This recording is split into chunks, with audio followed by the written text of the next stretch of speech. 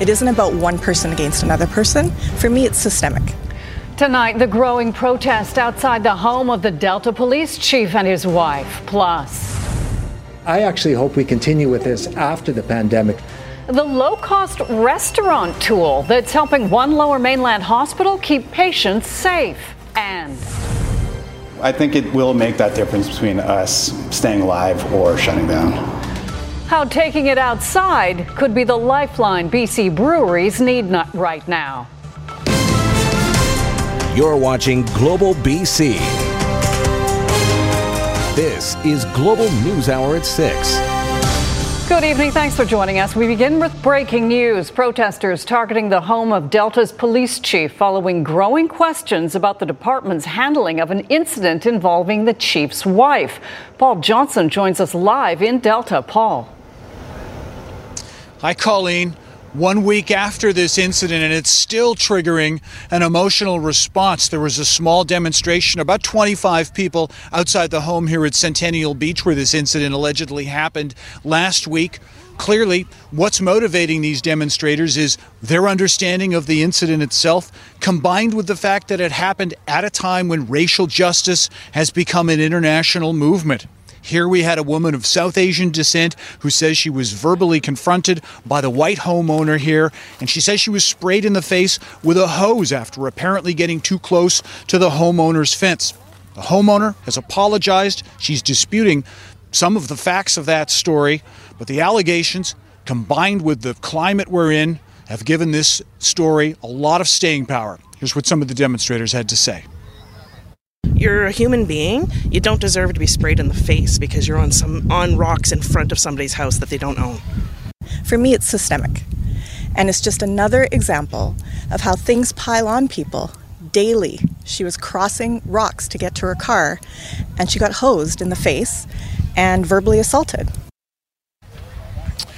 Now, of course, there's this other intriguing dimension to this story that the woman accused here, Lorraine Dubord, is married to the chief of police here in Delta. And for that reason, to avoid a conflict of interest, the investigation has now been handed to Surrey RCMP. And as well, this weekend, we heard from Delta Police, who put out a statement saying they take this very seriously, and they've launched now an internal review to look at the way this complaint was received and how it was handled. Colleen? All right, Paul, thank you. A Langley High School principal and the district are apologizing after a blackface yearbook photo surfaced from 13 years ago. The photo, posted to the Instagram account Black Vancouver, shows Langley Fine Arts School principal John Bonner in blackface as part of a Halloween costume when he was vice principal in 2007. Bonner says he and the then principal, who was black, dressed up as one another, with the principal painting his face white. In a written apology, Bonner admits it was wrong and that it never should have happened. It's unclear how the blackface photo made it into the yearbook or why it wasn't addressed earlier.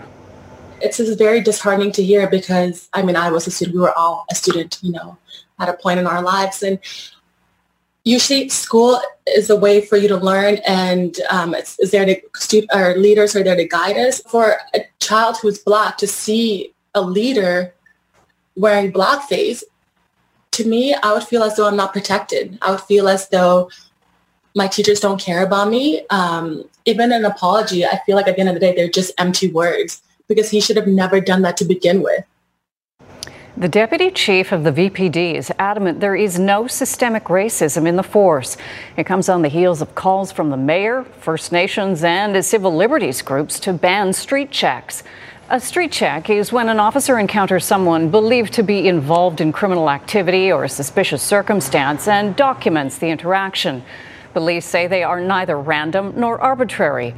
Since new rules came into effect in January, the police union says street checks have been reduced by about 90%. Howard Chow says the VPD now documents about one street check per officer per year and that they play an invaluable role in public safety. Where's the data that's informing others out there in elected official positions or otherwise that's suggesting that it's widespread, it's pervasive in the halls of Vancouver?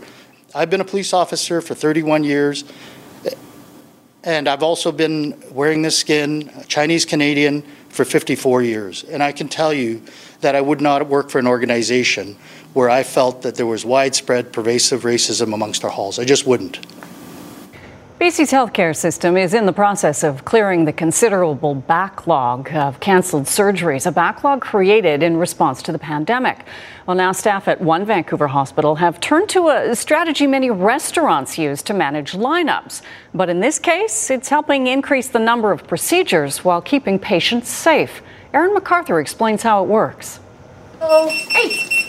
Thank you. The buzzing means the table is ready. But not at a restaurant. This is a surgical waiting room at Mount St. Joseph's. Yeah. Some of them joke around about table for one or bed for one. Restarting 3 operating rooms with 60 patients a day was always going to be difficult while maintaining social distancing. The solution for the ophthalmology department came from some out-of-the-box thinking and Amazon. $289. Canadian or U.S.? Canadian. Got it in 4 days. The waiting room has been scaled back to just 4 chairs. Patients arrive at prearranged times and then wait for their pager to beep before going in. Surgeons say this new system actually works better. It used to be that we had the waiting room was just jammed. I actually hope we continue with this after the pandemic is taken care of, because it's so much kind of calmer in here.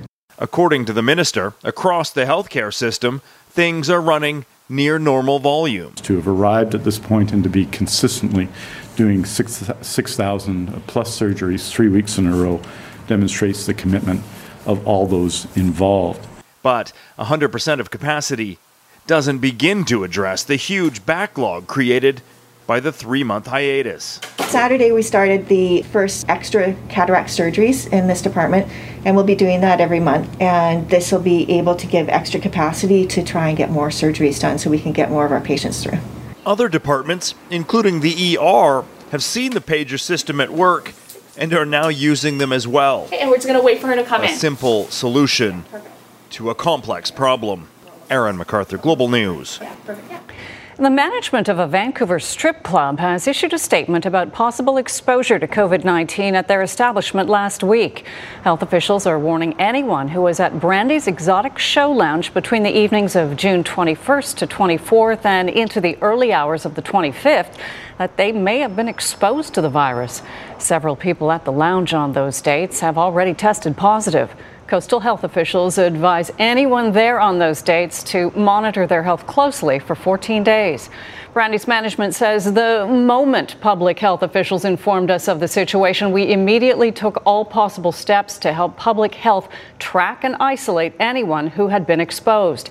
Since then, we have fully sanitized our facility and are working directly with public health officials to enhance our already stringent health and safety procedures. We look forward to resuming safe operations in the near future. Brandy's remains closed. The City of Vancouver has been working to expand patios at restaurants and bars in order to help them survive. Well, now their attention is turning to local breweries, wineries, and distilleries. And as Grace Key reports, the help can't come soon enough. At Powell Street Craft Brewery, you can pop in to pick up your favorite beer, but what you can't do is have a cold one on site. But that could soon change if they get a patio. It's fairly dire. I think it will make that difference between us staying alive or shutting down. Yeah, it's sad to think about it that way, but COVID has been a big struggle for us. Co-owner David Boquette will be putting these benches out the moment he gets his permit. The City of Vancouver could soon be allowing breweries, wineries, and distilleries to have outdoor patios on private property. This is part of a motion first introduced by Councillor Sarah Kirby-Young, and it's something she hopes will extend beyond this summer. I actually think that this is a huge opportunity to have a legacy for the city where we have more vibrant use of our public space. And you can just see today where it's a beautiful sunny day and there are people flocking in out to patios everywhere. So I'd love to see this carry on for Vancouver next summer and beyond. The Powell Street Lounge had a 32-person seat capacity. Now it's down to 0, and customers are eager for it to reopen. All for the patios, yeah, definitely. The more space, the better. Perfect parking lot right here. yeah, would love to see it. More outdoors, beautiful weather, perfect for summer. Boquet will be speaking at a public hearing on Tuesday. He's also already put in an application for a patio. I've talked to the development manager at the City of Vancouver, and he said as soon as a public hearing gets approved for patios for breweries, he said the next day we would be getting our permit issued.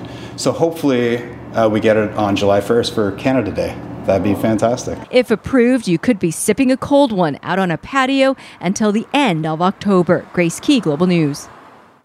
Kelowna's Bernard Avenue will be transformed tomorrow into one giant patio for the summer. 22 businesses will expand into the street, allowing for a significant increase in outdoor seating. Cross streets will remain open. But the owners of some retailers have mixed feelings about the street expansion, saying they'd wished for greater consultation with the city and were not happy to have to pay a fee to use the sidewalk. But the city believes retailers will benefit from an increase in pedestrian traffic. The project will run until September 8th. Whistler Blackcomb will reopen for the summer starting tomorrow. The resort will open with an emphasis on sightseeing and mountain biking. Of course, physical distancing measures will be in effect. Visitors will also be required to wear face coverings in certain areas, including lines for chairlifts, gondolas, or bubble chairs on activities like the Alpine Slide or Mountain Coaster, and at all indoor facilities. Whistler Blackcomb has been closed since March 15th. ICBC announced some of the biggest changes in the company's history last year, and now a new economic analysis suggests a switch to so-called no-fault insurance will lead to some unintended consequences. Richard Zussman has more. Is how ICBC works. For every major crash, dozens of people are involved beyond the crash victim. From adjusters to lawyers to physios, the list goes on, and each of those elements has a cost. And that cost is part of the reason why the province is overhauling the public insurer. All the information I have is that we are on schedule right now for implementation by May 2021. The province says the changes will substantially cut legal bills, reducing the right to sue and the use of legal experts, while increasing benefits a crash victim can access. This will inevitably put lawyers out of work. But they have 5 years to transition their law firms over to other areas of law. I think that's a generous amount of time. But a new economic analysis shows those changes don't just affect lawyers. The estimate is a move to no-fault could eliminate for good between 4,000 to 10,000 jobs across the province. One of the things I think people aren't talking about is that when we go to no-fault, it's going to be more than just the lawyers losing their jobs. It's going to be all those support staff that lose it. So paralegals, legal assistants, and other support workers. Attorney General David Eby quick to point out there will be up to 5 years of already existing claims still working through the system under the old model. The reality is, in order to provide the savings around premiums, in order to provide the enhanced benefits of this programs, there are shifts, and this is one of them. But Darren Benning, a beneficiary himself of the current system due to his work preparing expert reports, says no matter when needs to shift out of work, it's hard. The pie is going to get a lot smaller, so they're not going to need the paralegals, and the paralegals will go somewhere else. But like I said, you're 40 years old, you got to switch careers. It's tough. Benning's final plea: in the time of COVID, where jobs are suddenly disappearing, government should apply the brakes to the change until there can be a better sense of the economic lanes reopening. Richard Zussman, Global News, Victoria. Questions tonight following several gruesome discoveries. Headless sea lion carcasses have been found washed up along the shore on Vancouver Island. And a warning, some of these images are disturbing. Nanaimo resident Deborah Short has been photographing the bodies since March. In total, she's found 4 dead sea lions and 1 dead seal. The Department of Oceans and Fisheries says it has seen a slight increase of dead sea lions washing ashore, but that it's a fairly common occurrence. Typically, the animals are washed up intact, but from time to time, their bodies may be tampered with once beached. The DFO says doing so is an offense under the criminal code. I had been online. I started to discover that other people had posted photographs on Facebook of sea lions that they had found. One near Campbell River. That was, that photograph it was not my photograph, but it absolutely confirmed that it was a clear sever of the head. Concerns are growing for those along the Fraser River as water levels continue to rise. This is Glen Valley, west of Fort Langley, where some pathways have been roped off and fields flooded. The Mission gauge is now measured at 5.8 meters, and properties remain under an evacuation alert. There's also a flood watch in place for the entire upper Fraser Valley. On this day in 1981, Terry Fox died of cancer at the age of 22. He began his Marathon of Hope the previous year to raise awareness and funds for cancer research. Despite losing his leg to osteosarcoma, he ran for 143 days and 5,373 kilometers before the cancer returned, forcing him to end his cross-country trek. 39 years later, his legacy lives on in the annual Terry Fox runs across Canada and around the world. Hollywood North is set to start rolling again with 2 big shows resuming production in Vancouver next month. The multi-billion-dollar film industry employs more than 70,000 people in our province. But as Kristen Robinson reports, not everyone will be returning to work under Phase 3 guidelines. Who are you? I'm Dr. Sean Murphy. The Good Doctor Season 4. I'm Elizabeth Thatcher. And Season 8 of When Calls the Heart, set to start filming in Vancouver July 20th. Among more than a dozen productions ready to roll in BC under pandemic protocols and specific safety plans. A couple of dozen shows have contacted us that are either looking to return or projects that weren't originally going to come to BC. But before any action, mandatory quarantine. Actors arriving from the U.S. or other countries must self-isolate for 14 days. The people that are on set want to be confident that the key talent that's coming in from the United States is not going to be shedding any virus while they're working with them. Hollywood North all but shut down in mid-March when 42 productions were halted. Returning to a socially distanced set will have its creative challenges, especially during the intimacy of battle and love scenes. It's very risky in a lot of ways. The actors are the most vulnerable because obviously when they're doing that, they can't be wearing personal protective equipment. While technology can make actors appear closer than they actually are, it can't close the distance, keeping some BC productions on hold. Until the border opens, we won't be able to do majority of the shooting that we need to get done. Kathleen Jamie is the filmmaker behind Finding Big Country. Seeing them play inspired me to dream big and follow my own basketball dreams. She's still waiting to do U.S. interviews on her dream project, a feature-length documentary on the Vancouver Grizzlies. As the COVID impact to an industry that injected $3.2 billion into the BC economy last year remains unclear. Kristen Robinson, Global News.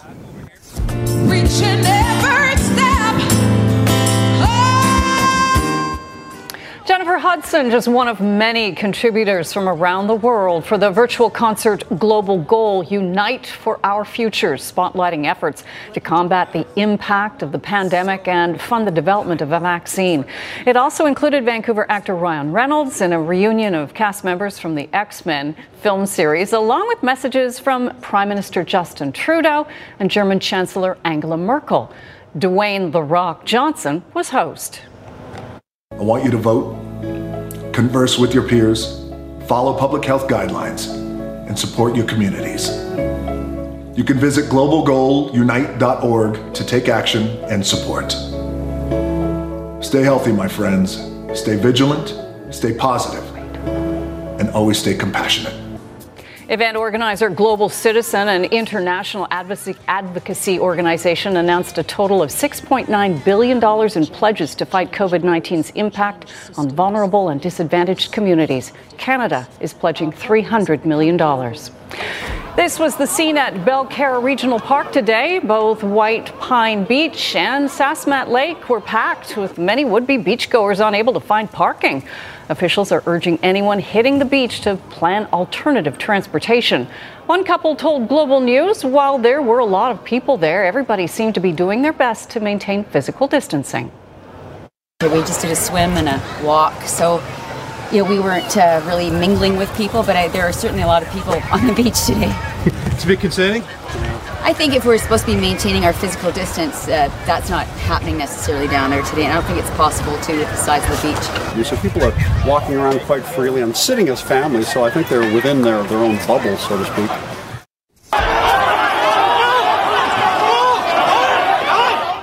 Protesters in Hong Kong clashing with police today as China's National People's Congress Standing Committee began a 3-day meeting. Pro-democracy demonstrators are protesting against the looming national security legislation to be implemented by the mainland Chinese government. The legislation would mean Hong Kong residents could be extradited to the mainland to face its judicial system if accused of a crime. It would effectively end the one nation, two system rule that in 1997 was guaranteed to Hong Kong until 2047. The laws are expected to be passed in the next few days. A CFL player is out of a job after he tweeted several homophobic statements overnight. Edmonton Eskimos kicker returner Christian Jones tweeted Saturday night saying men shouldn't be with men and women shouldn't be with women. The tweet has since been taken down, but the sentiments were quickly condemned by many.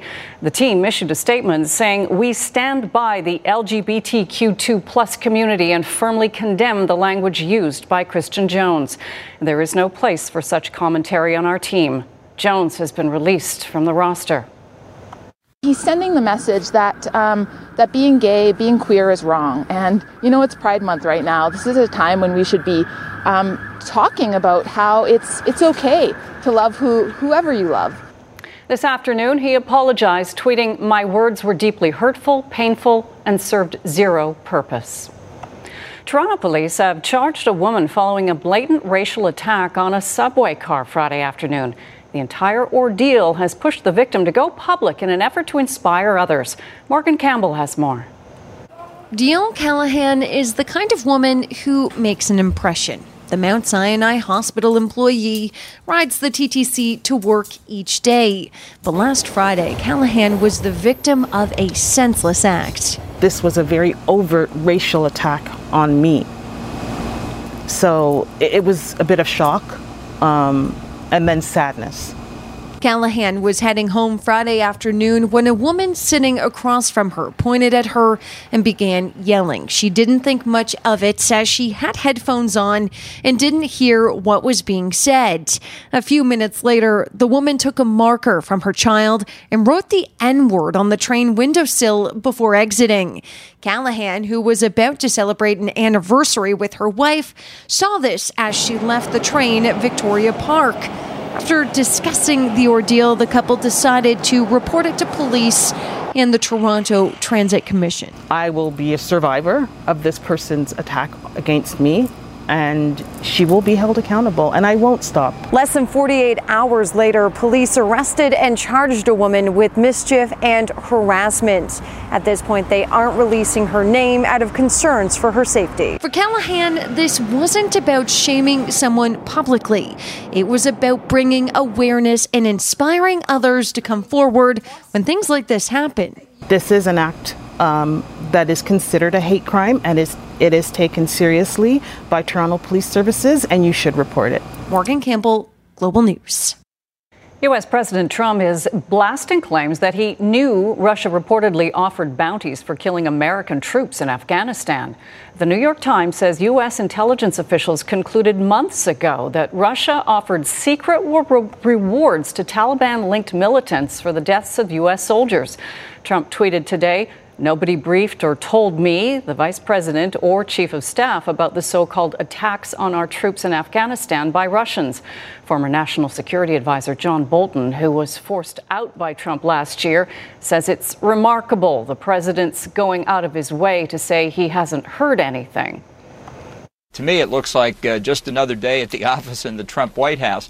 I've never recalled a circumstance where the president himself goes out of his way to say he wasn't briefed on something. The New York Times says Trump was told about the intelligence in March, and officials developed a potential response but did not act. Russia dismisses the report as nonsense. The Rolling Stones are threatening legal action against Donald Trump, saying they don't want their songs on his political playlist. Living in a ghost town. The band has teamed up with a performing rights organization to stop what they call the unauthorized use of their music at the U.S. president's campaign rallies.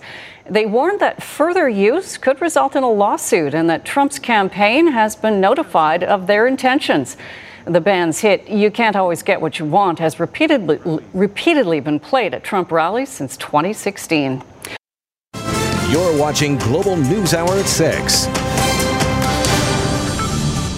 We're going to show you the amazing rescue of one of the largest creatures on our planet, how they did it, and why it shouldn't have happened in the first place. We'll have that right after Yvonne's forecast. But first, have a look as well. Yeah, southern Alberta was once again hit with severe weather yesterday. Hail covered roads near High River, looking more like snow, and a little further south near Stavely, golf ball-sized hail. The chunks of ice forcing Albertans to run for cover. You know, Yvonne, we've been complaining about our weather lately, but it's not that bad. No, it's not that bad at all. We haven't seen golf-sized hail. In fact, today it really rounded off with some sunshine. It was a gray and wet start to our Saturday. Today, though, it brightened up. This is a beautiful shot. A couple of photos over the weekend, and this was submitted by William, so thank you so much. Another great shot that was taken over the weekend in Vernon, taken by Judy, so thank you so much. Fantastic. The red skies in Green Lake for Maria. And this in our studio, our station rather, outside, our very own producer, Annie Wong. She's not going to like that I mentioned her, but this was taken in Burnaby last night. Double rainbow. Saw that in Burnaby as well. All right. Month of June, some of the statistics and precipitation that we've been tracking. Every weekend in June, we've had rain either on the Saturday and Sunday.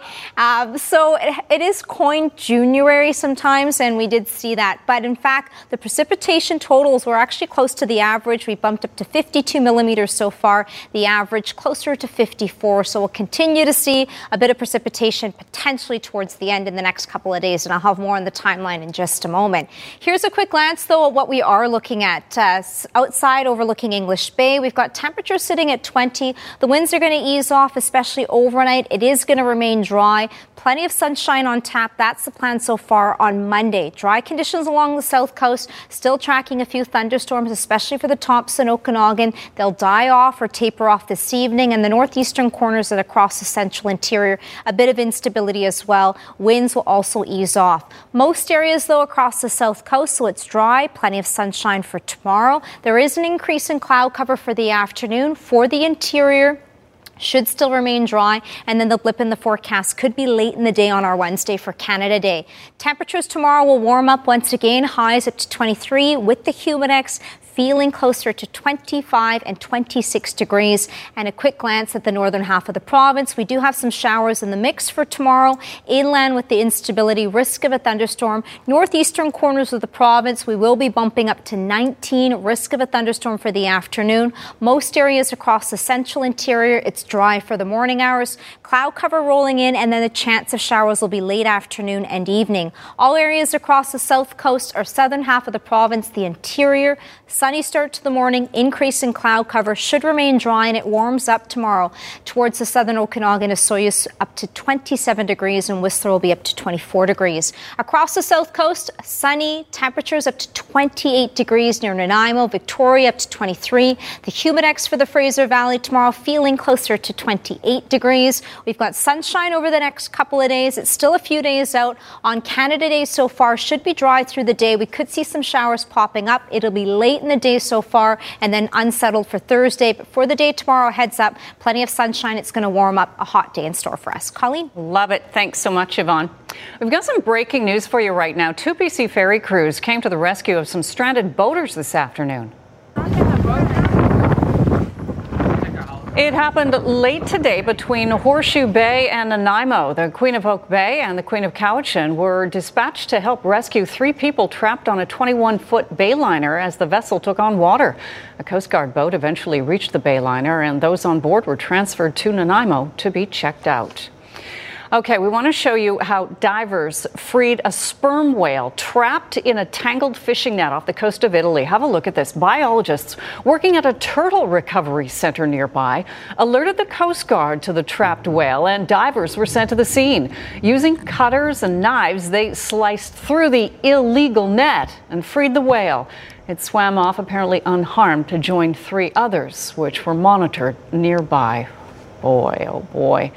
You know, some people have very interesting jobs. Like, What did you do today, honey? Just freed a whale. It's a whale of a story. A whale of a story to come home with. Barry, what are your whale tales? Well, when we talk about golf, we always talk about the great shots we make, never the bad ones. But there's some really good shots today at the final round of the Travelers. Mackenzie Hughes was in contention and had a great finish. We'll show you that. And we've got some NASCAR and also FA Cup action. So lots coming up. 2 grim milestones in the pandemic. Confirmed cases of COVID-19 around the world have surpassed the 10 million mark, while the virus has now killed 500,000 people. The U.S. is the worst hit country in the world, with about a quarter of all known COVID-19 cases and deaths. The 10 million figure is roughly double the number of severe influenza illnesses recorded annually. Some countries are partially reinstating lockdowns as they see a resurgence of infections. Experts say that could be a recurring pattern for some time. Canada has recorded more than 100,000 cases and more than 8,500 deaths. China has taken drastic measures to prevent a second wave of the pandemic. When a small cluster of cases popped up in the nation's capital, they took swift and decisive action to stop it from spreading. In China's capital, locked down neighborhoods and ramped up restrictions. 2 weeks ago, officials here vowed wartime measures after an outbreak at a huge wholesale food market. The first cluster of a few dozen cases triggering a massive government response with quarantines and canceled flights. Now, just 2 weeks later, officials have declared the outbreak contained. Key to the strategy here is testing, a lot of it. There are nearly 500 of these sites across the city that can handle 500,000 tests every day. I feel safer, she says, after getting tested. Testing sites have cropped up everywhere, on soccer fields and in parks. From that, a list is generated. People are told where and when to show up, and everything is organized right down to the names on the test tubes. Officials say they've tested 8.29 million people since mid-June. That's equal to the population of New York City. So far, just 311 cases are confirmed as positive. Authorities also rolled out big data to track down anyone who might have been at the market. Using aggressive contact tracing, including cashless payment records, GPS, and phone calls, authorities built a list of 250,000 potential names and certain job groups across Beijing, like delivery and restaurant workers. Even beauty salon operators were told they had to be tested. Beijing had been reopening, but with this latest outbreak, the hallmarks of pandemic life came back, like closed schools and mandatory masks, a cycle experts say more cities should get used to. Janice Mackey-Freyer, NBC News, Beijing. Barry's here now to tee off an excellent sportscast. See what I did there? Yes, I did. Very good. Wasn't obvious or anything. We have a little Canadian content in the golf. That's always fun. Thanks, Colleen. Mackenzie Hughes of Ontario needed to go pretty low today in the final round of the Travelers Championship if he was going to capture his second career PGA Tour win. Hughes started the week on fire, shooting a career low 10 under 60 in round one. He has stalled somewhat since then, but still he had a chance to finish on top. The Travelers played in Cromwell, Connecticut, about 15 minutes out of Hartford. Second hole, Hughes gets his round going. Great green view there of the 22-footer that bends in for a birdie, and he gets to 15 under. But like yesterday, got on the par train. Sometimes that's not a bad thing, like when you make a par-saving putt like this one from the fringe. An 18-footer keeps the round alive, made the turn at 15 under. After he bogeyed the par 5 13th, it looked like he could sink out of the top 10. But on 17, look at where he's aiming. 20 feet to the left. I mean, this is a 1 out of 100 even for PGA Tour guys, but this is that 1 out of 100. What a shot by Mackenzie Hughes. That's as good as it gets. Gets to 16 under. Then on 18 off the green, not as long, 44 feet away.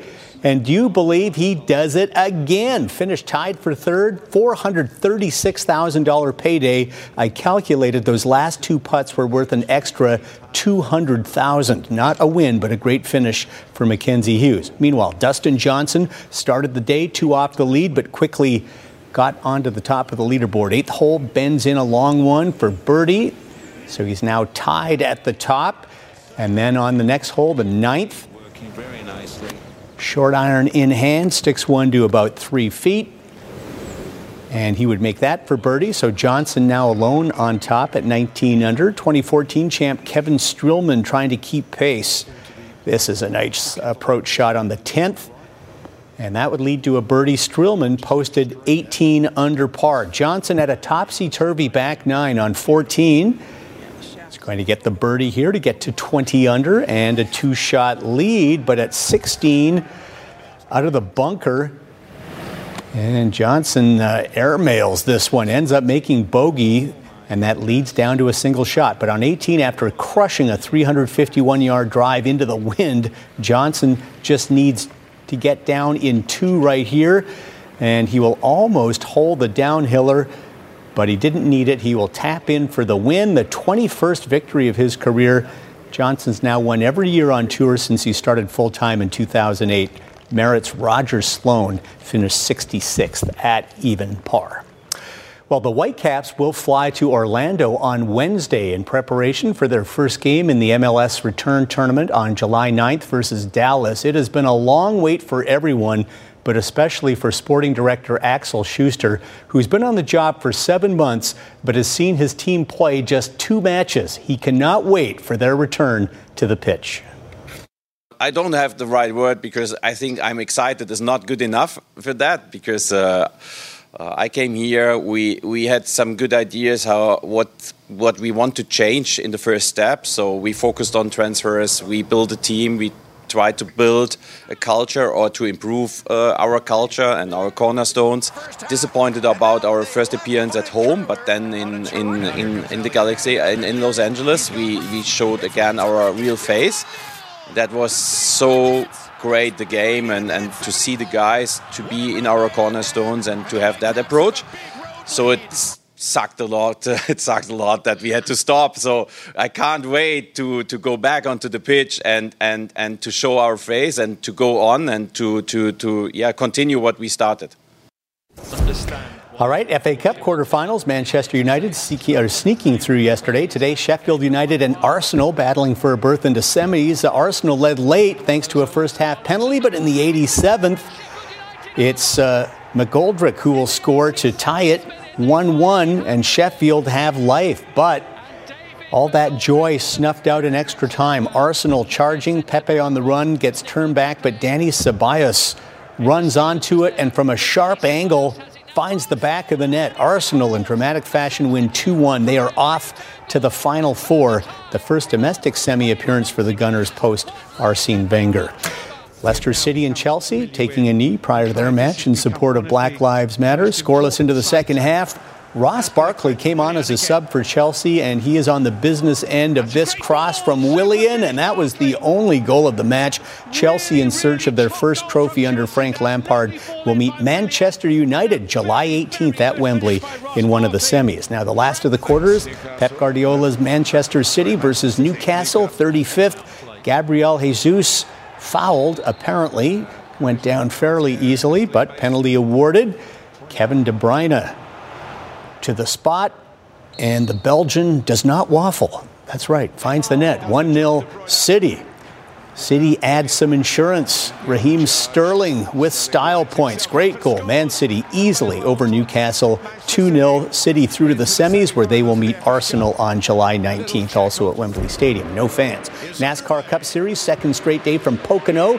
Now mid-race, Ryan Preece spun out, headed for the inside. Bubba Wallace in the blue 43 car narrowly escapes getting drilled mere inches. And here's Bubba's response to the close call.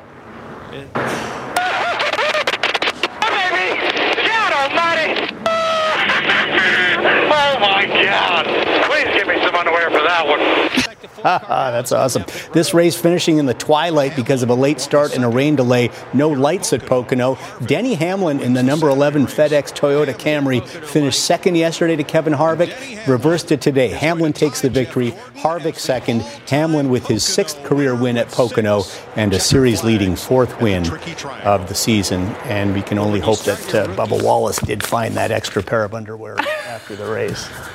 Yvonne and Barry are back. Time now for our nightly thanks to our BC Healthcare heroes. Yvonne, who is it? Tonight we are honoring Jenny Lin. Jenny is an operating room nurse at Richmond Hospital. With the cancellation of surgery, she was deployed to work on the medical floor to help during the pandemic. In addition to being on the front lines, Jenny and her family have made surgical caps for healthcare workers and fundraised $500 from the caps to support the food bank in Richmond. Thank you, Jenny, and your team at Richmond Hospital. If you have a healthcare hero to nominate, email us a few pictures to BC Healthcare Heroes at globalnews.ca and tell us why they are your hero. Wow, congratulations to her.